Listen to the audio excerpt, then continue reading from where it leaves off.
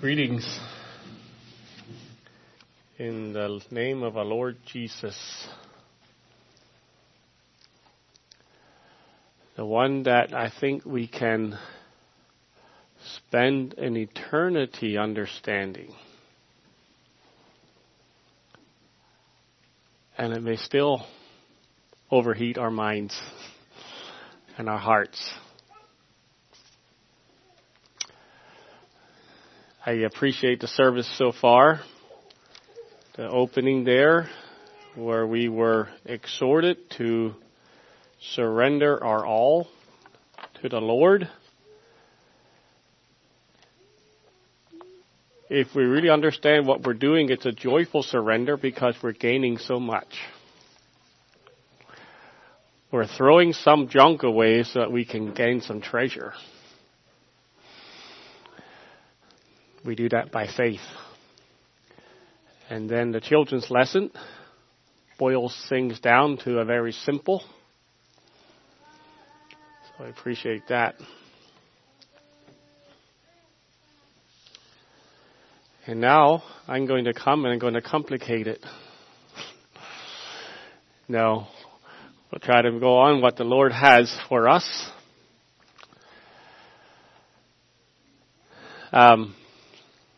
I have a title here. I really struggle with a title, and I still don't know if this is the best title or not, but the title is God and Community. Not God and Country, God and Community. And we'll just start cracking this subject open this morning. This morning, I'm starting a new series that is based on a theme rather than a book in the Bible, rather than Ruth or 2 Peter like I was. It's a theme. And it's on a burden that I've had, and I've had the burden a long time already, but I didn't share on this burden before because I felt and still feel incapable feel like I should sit at someone's feet and have someone teach me. That's how I feel. So this burden is there. I feel it's God's heart. It's a vision that we should have. And yet, who's going to share that vision? I know Denny Keniston said years ago, he said about a man, a preacher, that before he would share something new, I don't know if it was new, or some truth of Scripture, before he would share a truth of Scripture, he would purpose to live it out for 6 months. After he's lived it for 6 months, then he felt, then I can teach it. Well, how do you do that in an area like I'm thinking of this morning, where it's a vision, it's an ideal, it's something I think we should strive for, and yet I feel like I am not where I should be myself. Then I thought of something else, and many of you know this truth. Many times when you teach something, who gets taught the most? The teacher, right? Okay, here's the key. Here's the key. Maybe we just need to step out in faith. I need to step out in faith and let's learn this thing together, and I'll probably benefit more than anyone. So that's how I saw the freedom and the liberty to go ahead.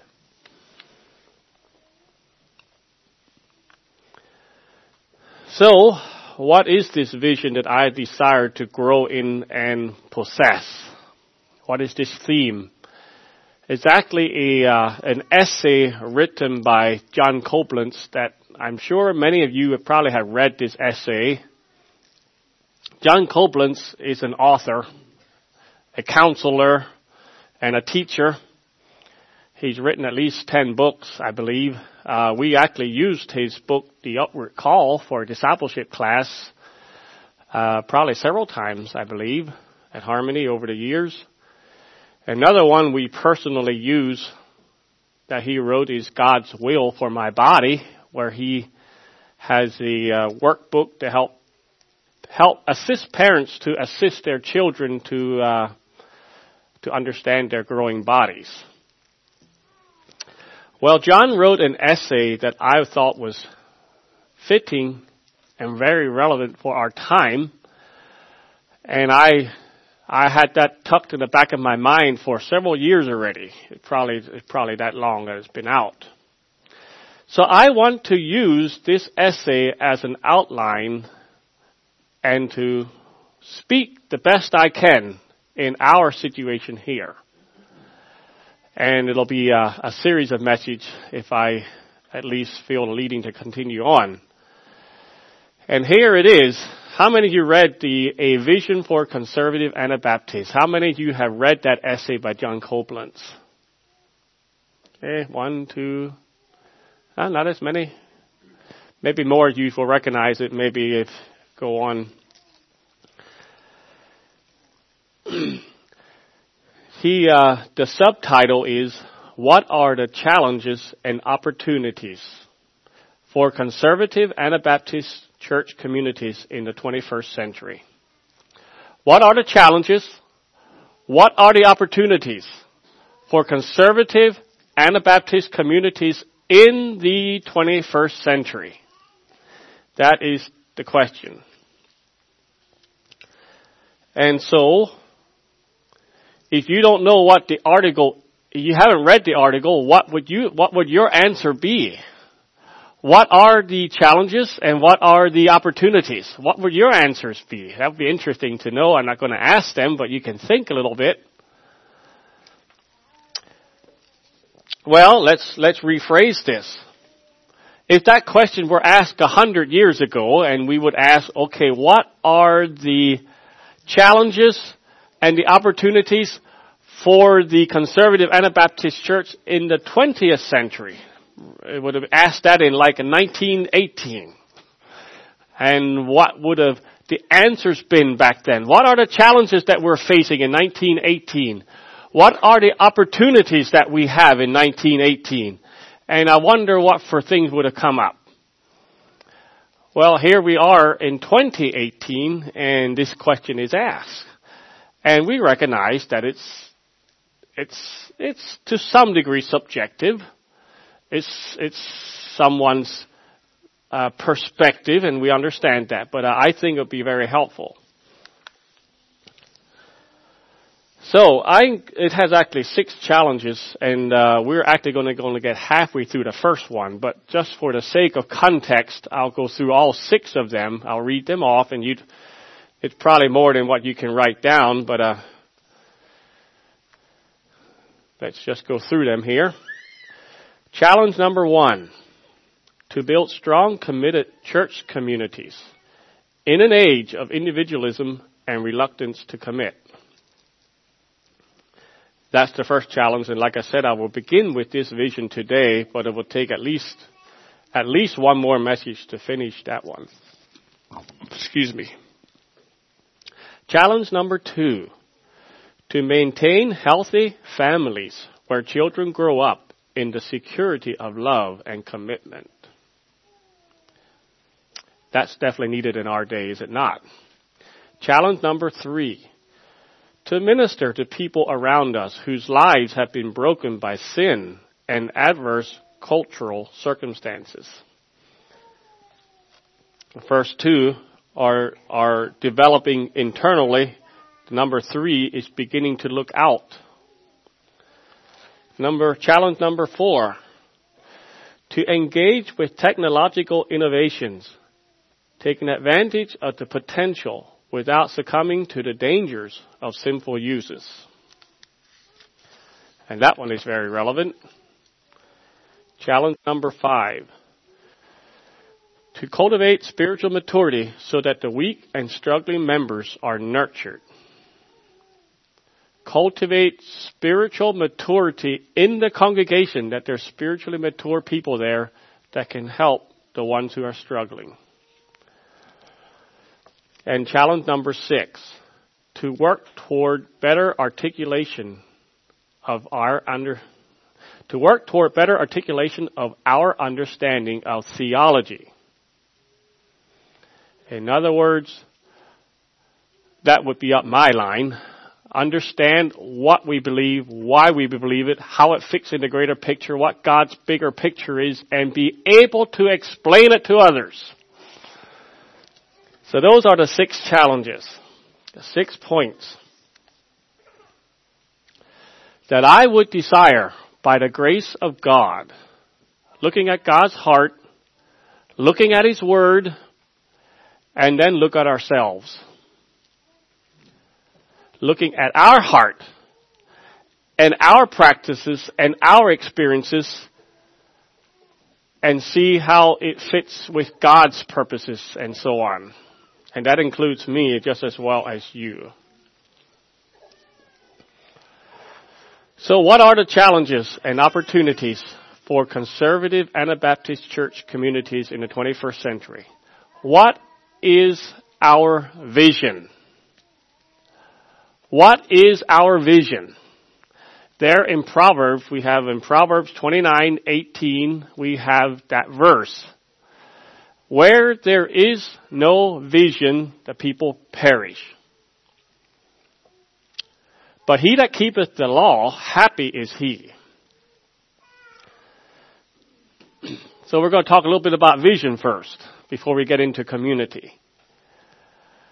Vision represents thought and purpose and pursuit. Where there is vision, Ethan, where there is vision, sacrifice to attain that vision is much easier.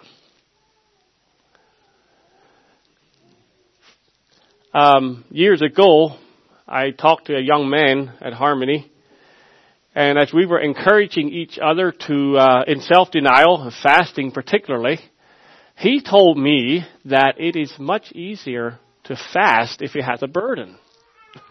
And that's true. If you have a burden about something, and then you fast for that, it's easier. The vision. That is true for me as well. People are the only creatures that God has created that can actually have vision in the way that I described. Animals live in the present.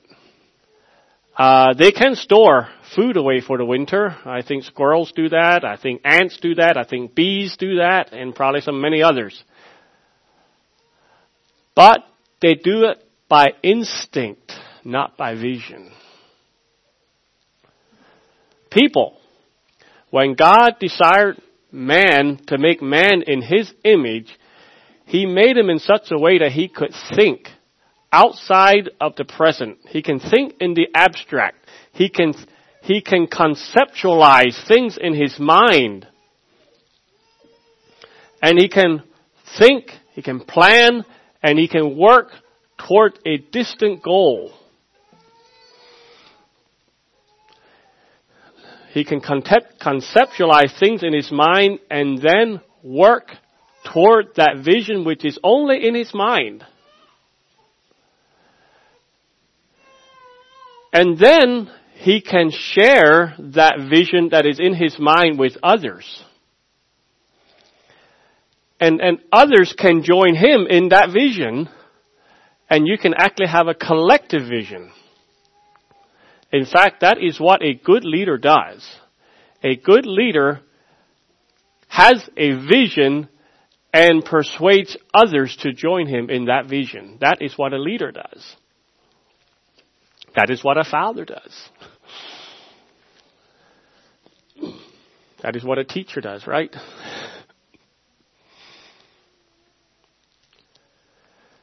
So the verse states, where there is no vision, the people perish. That means where there is no vision, things fall apart. They scatter. They become disoriented without a vision. People with no vision, and another way to describe it, they throw off restraint. They're not focused or purposed. And why not? Why not throw off restraint? If there's no goal or purpose to move toward, why not just do what is easiest to do? What feels best at the moment? Why not just go off and do your own thing if there is to be a collective vision? If there's no cohesive collective vision, why not just go do your own thing? We heard recently about training dogs. Some of you who have been at Harmony, and he talked mostly about it on Friday evening. Well, dogs were trained to trail game like hares, they call them hares in Europe, rabbits, and foxes. Dogs were trained to follow the trail of a fox as a sport.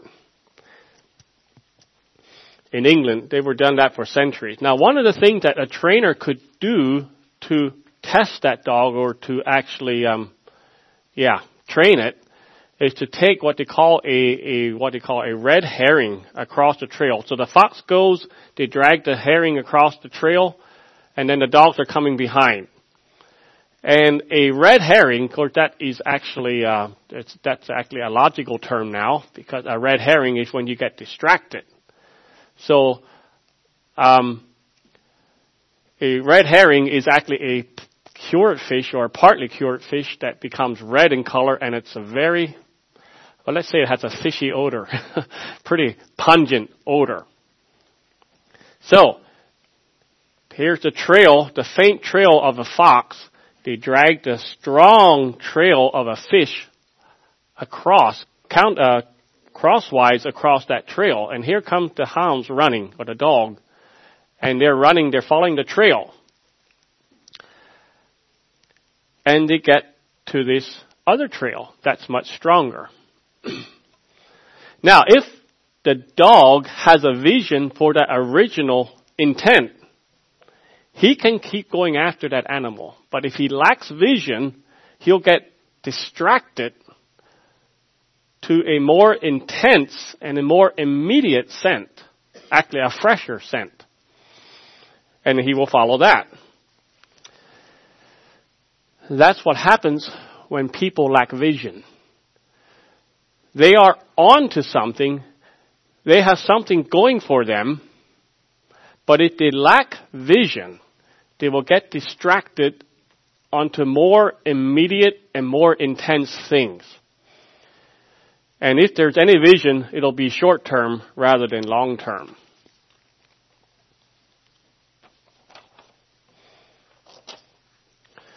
The verse also contains the contrasting statement, where there's no vision, the people perish, but he that keepeth the law, happy is he.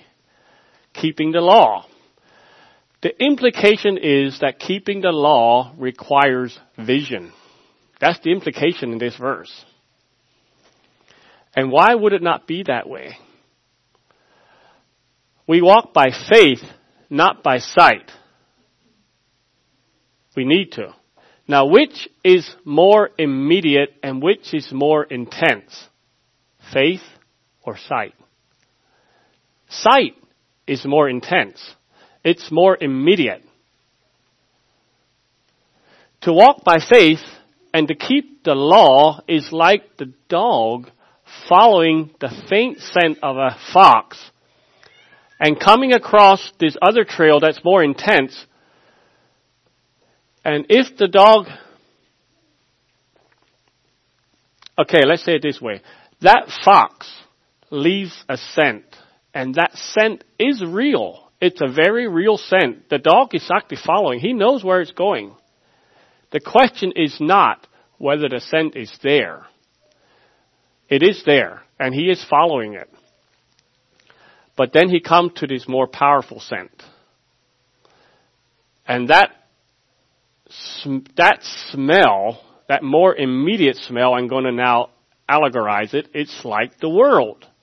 It crosses our path as we are following the law, in this case, the Lord Jesus. In this case, we're committed ourselves to the Lord and we're following Him. And then we come to some more intense things in our life. Like the world, like our pride, like pleasures, like earthly power, like humanistic wisdom. It's the alternative trail to following God. And without a vision, without purpose and faith, people will perish. They will quit following God and be distracted to the more immediate things in this world. They will be distracted from the real trail to an alternative trail. But he that keepeth the law, happy is he. Blessed is he, Ethan. Not now, maybe, but someday that blessing will come. Much more later. So, what is our vision?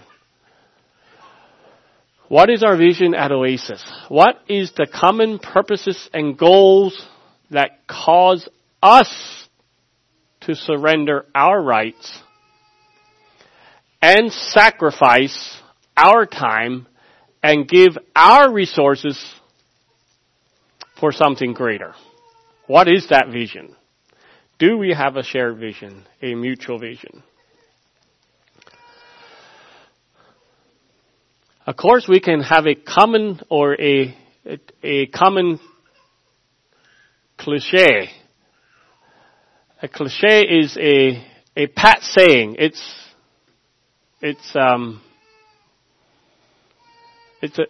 a statement you can make easily, and we can answer that. Oh yeah, we have a common vision. Oh yes, here's some of them. We're all Christians, and our common vision is to glorify God and enjoy Him forever. We could say our goal is to love God first and to love others as we love ourselves. Did we hear that this morning? We could say, well, whatsoever you do, do it heartily as unto the Lord. These cliches. And every one of them is right. They're all right on. There are proper sayings. But these sayings only serve as overarching principles. They're too abstract to give a clear vision of everyday life.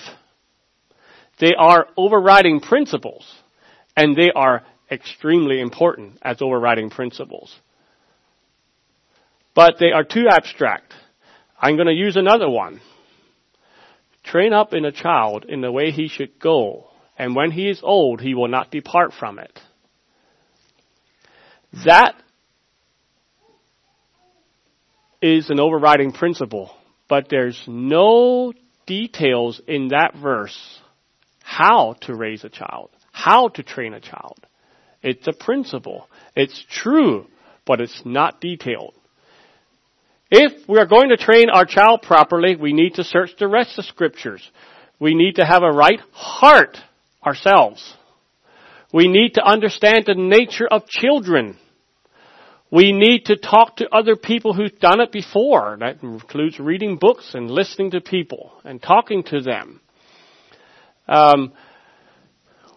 We need practical methods to implement that training. Obedience training, attitude training, relationships, correction, encouragement, and everything that goes into developing and training a child to raise him up. So we have an overarching principle, but to actually fulfill that, we need to go down to the nitty-gritty of life.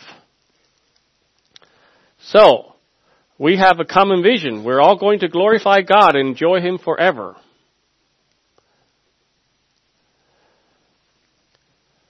But we also need to come down to where we live and how that works out. That is, let's say that is just as important. In fact, we will fail the one without the other. do we actually have a common vision when it comes to practical matters of life? The Lord said, I will build my church, and the gates of hell shall not prevail against it. That is an overarching reality. In fact, that's a promise. Do you believe that promise? I do. I believe that promise. That promise is in the Word of God. He said it. He will do it. We do not doubt the Lord. We do not doubt the Lord. Question is, what are the day-to-day details that will contribute to making a reality or making that a reality in our experience? That's the question. Like child training, how is this complex endeavor implemented? Well, John Copeland has given us 6 practical points which he sees needful to implement as a vision today. So, back to the vision. What are the challenges and opportunities for conservative Anabaptist church communities in the 21st century?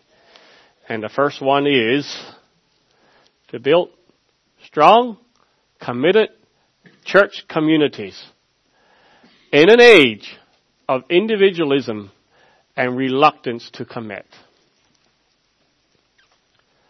Strong, committed church community. Just imagine what that looks like in your mind. A strong, committed church community. Then imagine the other one. Individualism and freedom and rights, which is a contrast.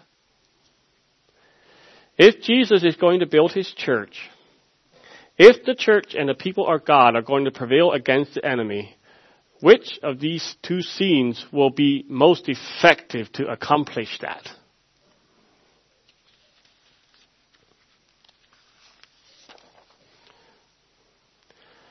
First question I want to ask actually is this. Is community really important in the kingdom of God? Is it or is it not one of those things that you can either have or not have? Community. How important is that? Is it an essential part of the Christian's life? Is it part of the gospel? Where in the Bible does God say that community is essential? Let's search out those questions. Well, in Hebrews, it does say that we should not neglect the gathering together of the saints, right? Okay? So, but is community more than just getting together on Sunday mornings? Okay, we get together Sunday morning. We're gathered together. Now we have community. What is community? Is that community? Community is actually not a Christian phenomenon. Community is a human phenomenon. It's something that all humans, there'd be a few exceptions. You heard of hermits and things like that, but humans are social creatures. And we interact and we network and we cooperate on more levels than we even generally realize.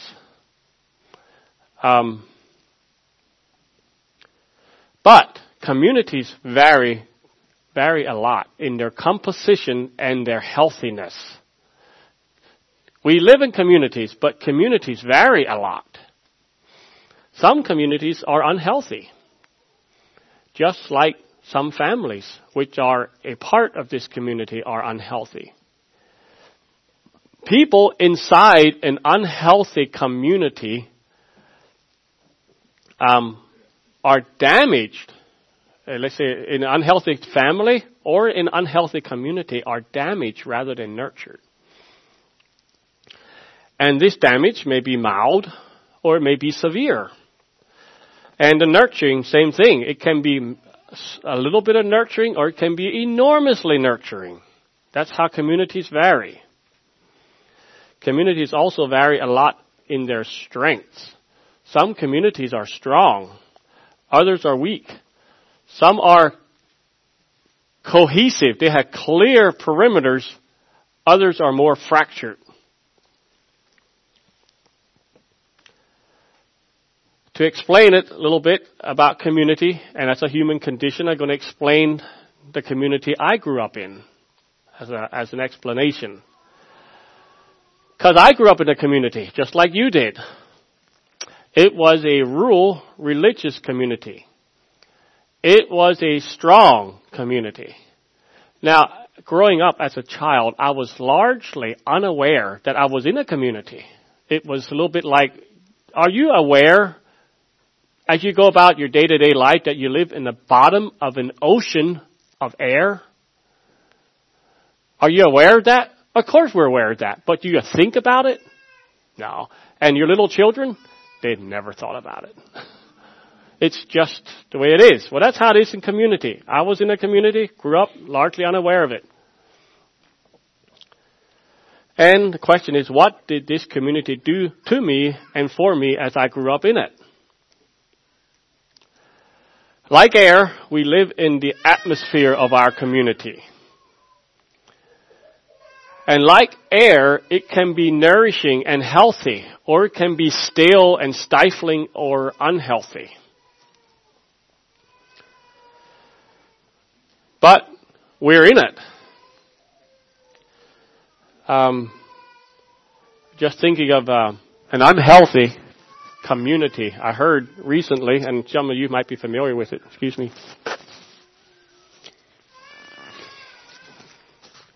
The Romanian orphanages are, in the Soviet era, are renowned for their, well, it was a social experiment. How many of you heard about the social experiment in Romania and their orphanages?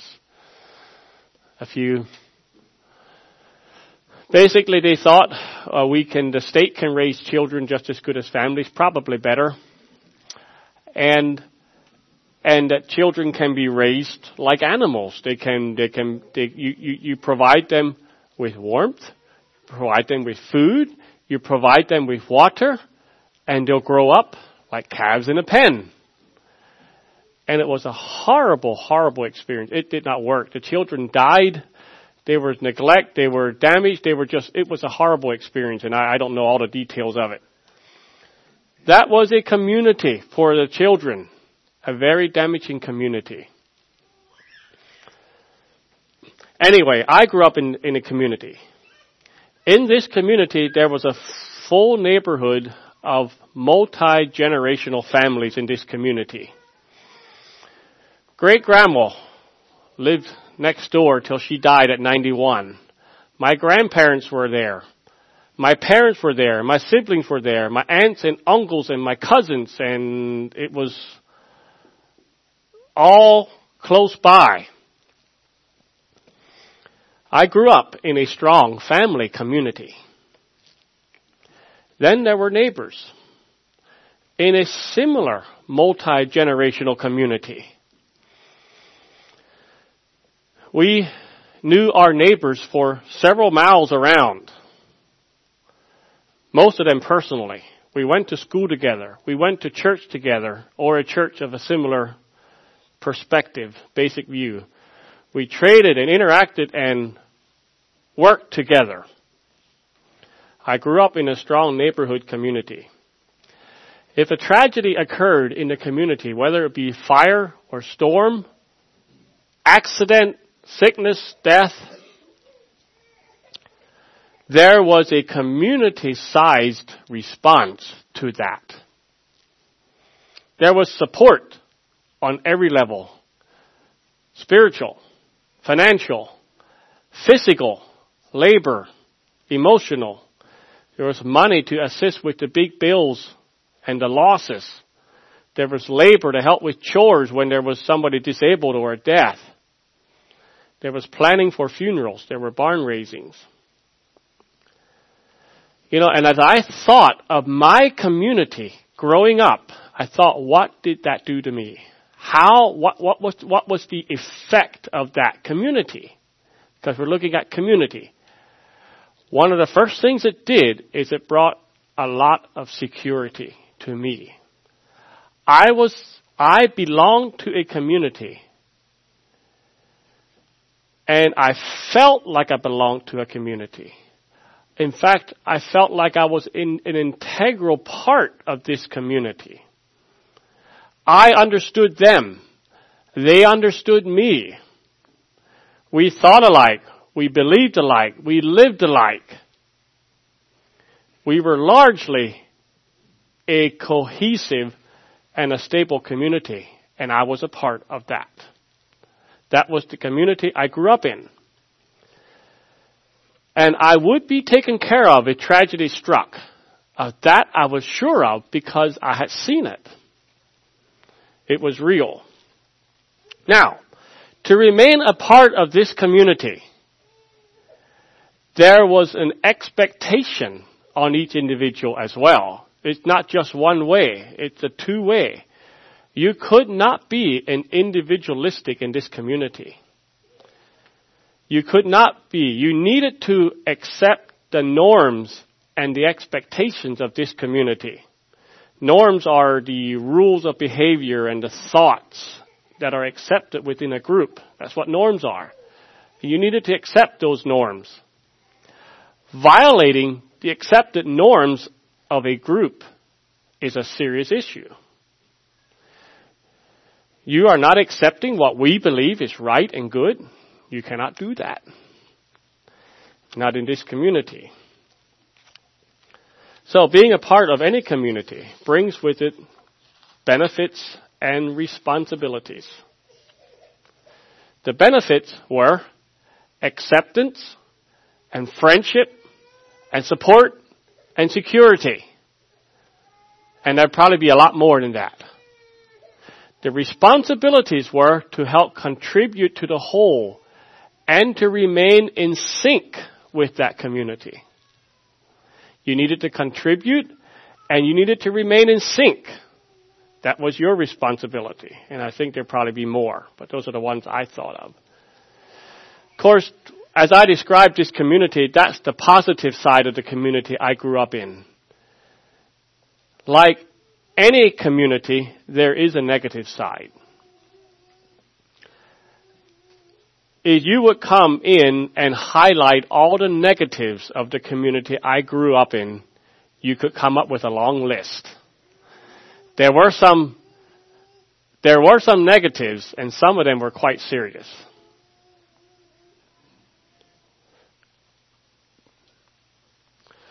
A community that is too tight and too exclusive does protect itself from negative things coming in from surrounding communities.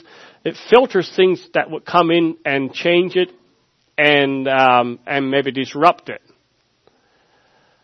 But a too tight community can also filter out needed change from others.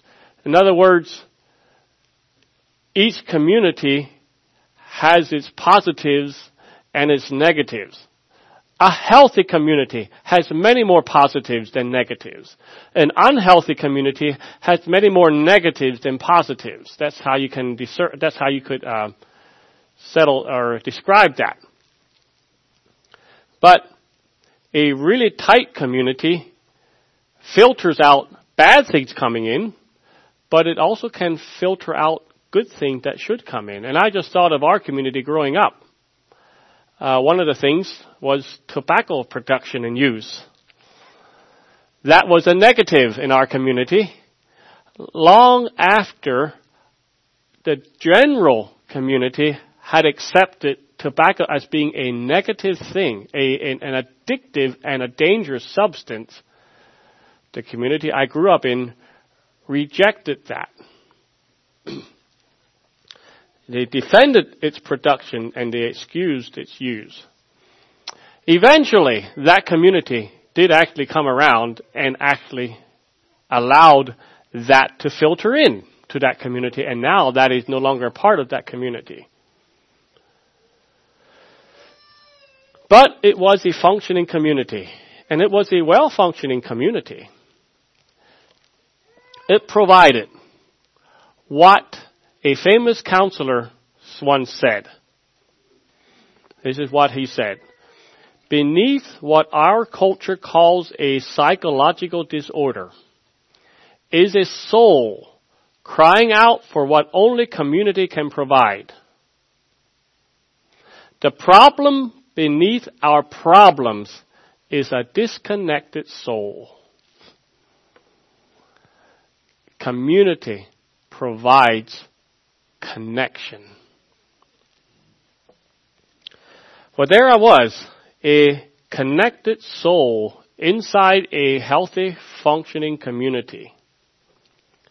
But I'm not there today. Why am I not there today? I answered the call of Jesus. And I'm going to read the very verses you read this morning, Ethan. Luke 14, 26 to 27. If any man come to me, and hate not his father and mother and wife and children and brethren and sisters, and yea, his own life also, he cannot be my disciple. And whosoever does not bear his cross and come after me cannot be my disciple. When God began to work in my life many years ago, I sensed a call to leave that community. To leave behind that acceptance, that security, that support, and to follow Jesus. I forsook, so to speak, my father and my mother, and my entrenched culture to take up my cross and to follow Jesus. And that was a major event in my life, in our life. Now we might get from this command, and I was going somewhere with it, we might get from this command that community is not important. Following Christ is important. And it is an individualistic call. Christ calls individuals. He calls individual peoples. And He calls people to follow Him personally. We have a personal Savior. And we have a personal devotions. So, following Christ as an individual is most important. Because Christ calls individuals. He does not call communities, right? So we could get the idea that community is optional or is not as important. We could say that. We could come to that conclusion. So the original question that I had, is community really important in the kingdom of God? Is John Copeland's challenge to build strong, committed church communities something that we should consider important? Where in the Bible does God say or command us to build strong communities?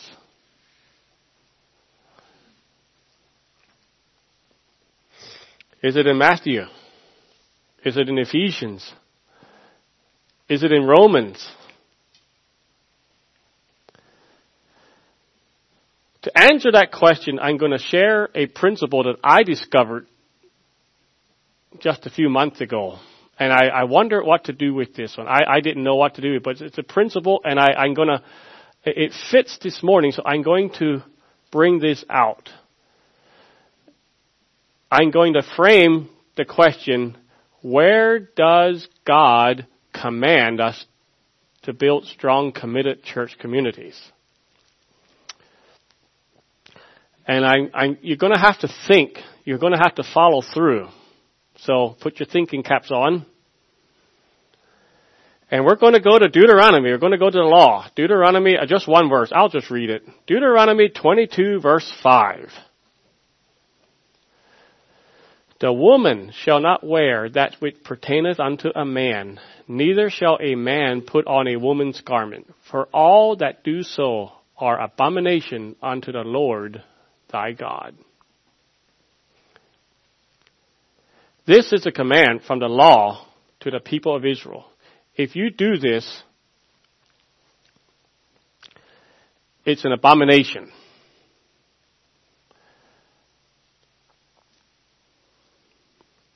Why do you wear clothing, Stephen?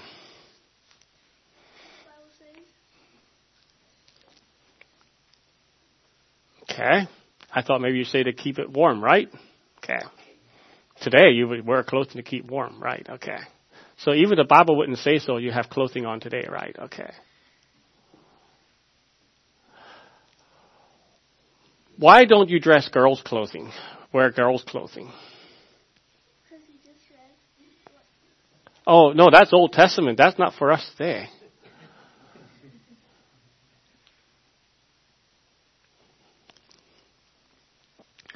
I thought about this verse. A woman not to wear what a man's clothing, a man not to wear a woman's clothing. And then I thought of this verse is making an assumption. Does anybody know what the assumption is? This verse drops into somewhere. Anybody know what it might be dropping into? Anybody want to guess? Yes. Cultural clothing. Cultural clothing. What clothing is accepted of a woman? What clothing is accepted of a man? Okay, you're right down the line. It was culturally normal for men and women to dress differently. And this verse drops into that. All right?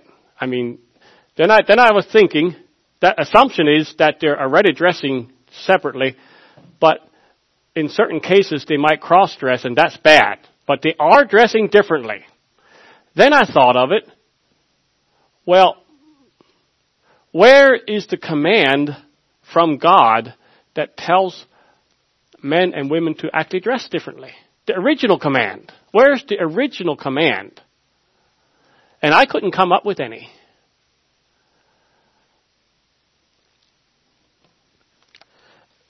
This verse assumes that it is normal for men and women to dress differently. They have different articles of clothing. They look different. They are distinctive in their dress. That's the assumption that is in this verse, and it's because of that the command can be given. But where is that original command? I went back, Adam, and Seth, and Noah, and Abraham, Isaac, and Jacob. We go back through history and we can't find any command. I don't know, maybe there is one. I couldn't find any. There's no commands. There's no directives from God for men and women to dress differently. And here he drops in this command, don't cross-dress. So I wondered, why is that? Why there's no command to do so, yet it was clearly a social norm.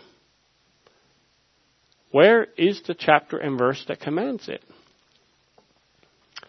I have come to believe, and this can be our Sunday afternoon discussion, that nature teaches it. That's what I have come to understand. Like nature teaches, it's a shame. That's what the Bible says in 1 Corinthians 11. It's a shame for a man to have long hair. Nature teaches you that. But if a woman has long hair, it's a glory to her.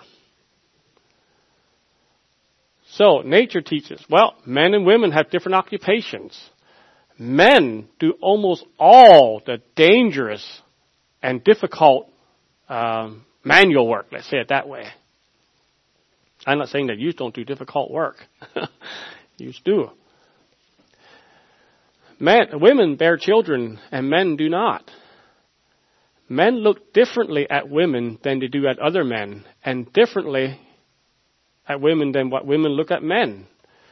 The two genders function differently in a lot of ways. And a natural result of that is clothing that was distinctive between the genders. Clothing, I am sure, varied a lot in different cultures. Back then, like it does today, it varies a lot in different cultures. But something that was probably prevalent cultural, across the cultures, was that the genders dressed differently. They didn't dress, the different cultures dressed different, but one that was common is the genders dressed differently in each of those cultures.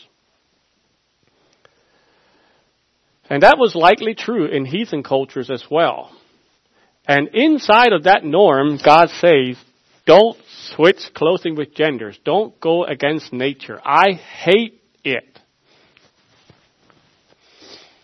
Now the reason I brought these in here to explain in here is I believe community is like that. It's a natural human experience. God doesn't need to command a community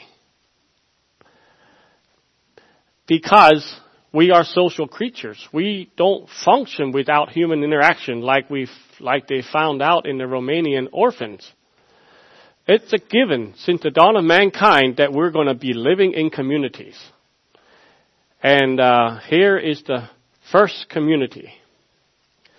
In Genesis 2 verse 24. Therefore shall a man leave his father and his mother, and shall cleave unto his wife, and they shall be one flesh.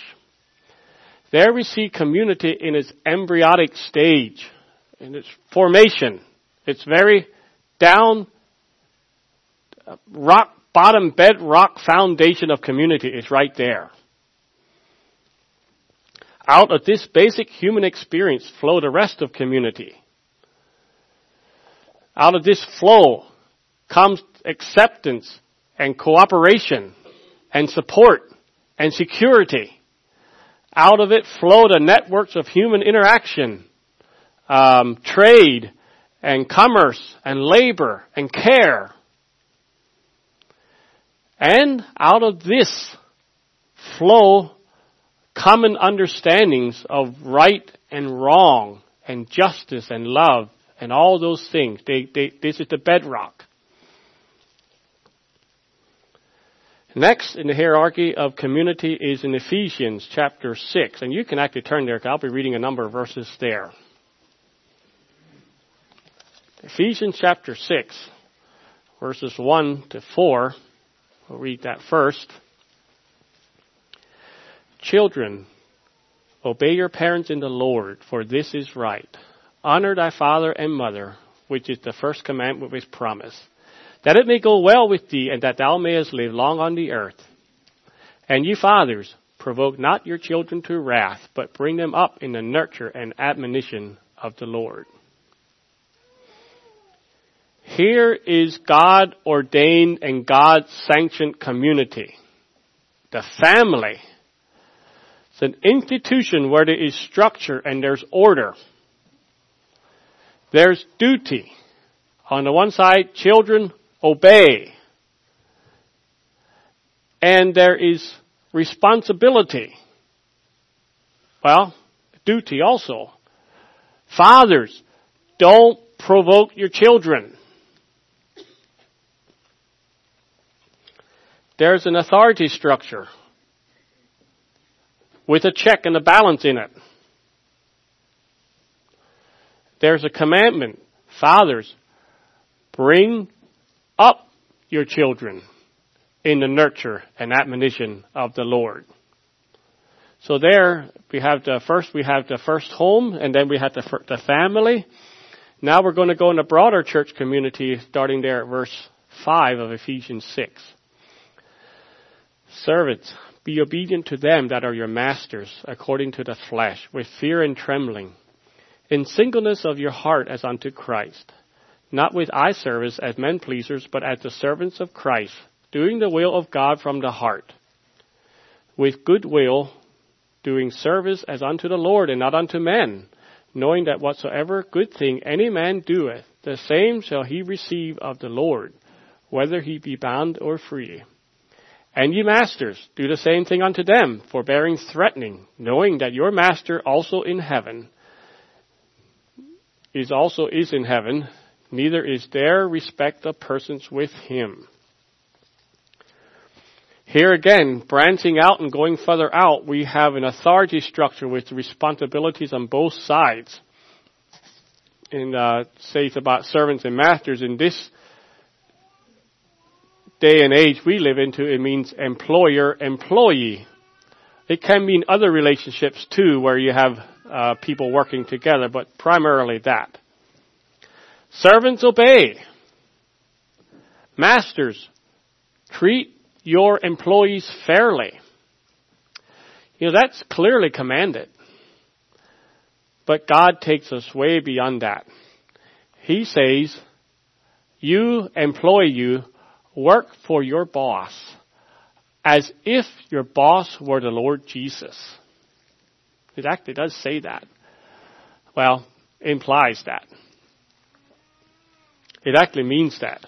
Work for your boss as if you would work if your boss were the Lord Jesus. But that's the way it is already in the business world, isn't it? As you look around, you see employees all over the place giving utmost honor to their bosses, don't you? There's a little bit of sarcasm here. I remember, like I said, I grew up in a community and I was somewhat limited. I remember the first time I got into the insides and saw the insides of a large business.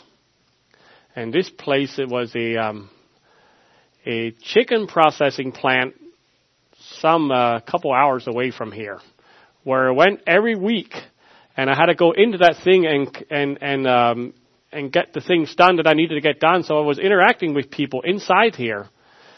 Well, this was a kosher place, and they had beautiful advertising. I mean, they were the best chicken. I mean, if you think USDA chicken is good, well, wait till you get our standards are much higher. And you looked at this beautiful company, and you went into the middle of this thing, and it is rotten. The people and their attitudes and their lies, and it was completely different view. That community was not a healthy community. God commands, or He gives direction to us. If you're an employee, you work for your boss for his well-being, not just when he's looking at you, not just when you can get some brownie points, but when he has somewhere else, had no idea what you're doing, you're working for him as if you would for the Lord Jesus. I have a non-biblical quote that I thought would fit here, and it's by a Lord Moulton, which I think is an Englishman some hundreds of years ago. He says, the greatness of a nation, its true civilization, is measured by the extent of its obedience to the unenforceable. How great, how you have desires that your authorities have, but they can't make you do it. There's no real way to enforce it. And you do it anyhow. That is true greatness. Now I know, qualification, disclaimer, there are a lot of laws on the book that the authorities don't even care if you do it or not. And I understand that, and so we need to decipher through all that. But I'm talking about real heart here. A person who will do what is best for the whole who does the desire of the authorities, even when they know they would not get in trouble if they do that. The greatness of an employee, his true Christ-likeness, is measured by his extent of obedience to the unenforceable. And you bosses, you serve the same Lord Jesus that your employee does, and you treat him as you would treat the Lord. Don't threaten him. Do the will of God from your heart as well. Do your work as if you were doing it to the Lord. So, here's the question. Is God interested in how the larger society functions? It appears like God is interested. In other words, He does not need to command us to have community. What He does is He gives us commandments or direction in how to have healthy communities. That is His heart.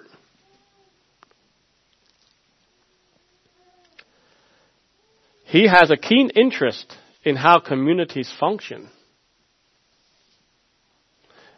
Community is a given. We will be in communities. Will we be in healthy communities? We could go on to Romans 13 and we could talk about another dimension of community, which is government. Is God interested how we relate to the government community? And we look at the Word of God and say, yes, He is. He is very interested in that as well.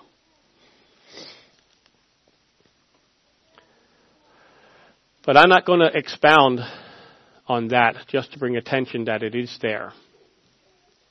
So, this morning, what I'm doing here is giving an introduction to a series of messages, the vision for Anabaptist communities, and the first vision of that vision is to build strong, committed church communities in an age of individualism and reluctance to commit. This morning we spend most of our time exploring what community is and how God is interested in how it functions. That's what we did. Now the next message, I will plan to speak directly on the first challenge, where we talk about training up a child in the way he should go, and you need to get to actually to where it really comes down to it. That's what I would like to do next time. This is where I'm going to struggle. What is it, Lord? What are the dimensions and the nuances and the hearts and the sacrifices and all those things that come together to build a strong, committed church community?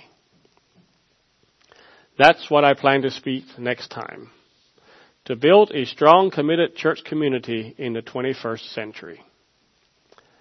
So, I guess I would say I will also welcome your input and your direction as we seek that together. So, why don't we just kneel for a word of prayer, if you can.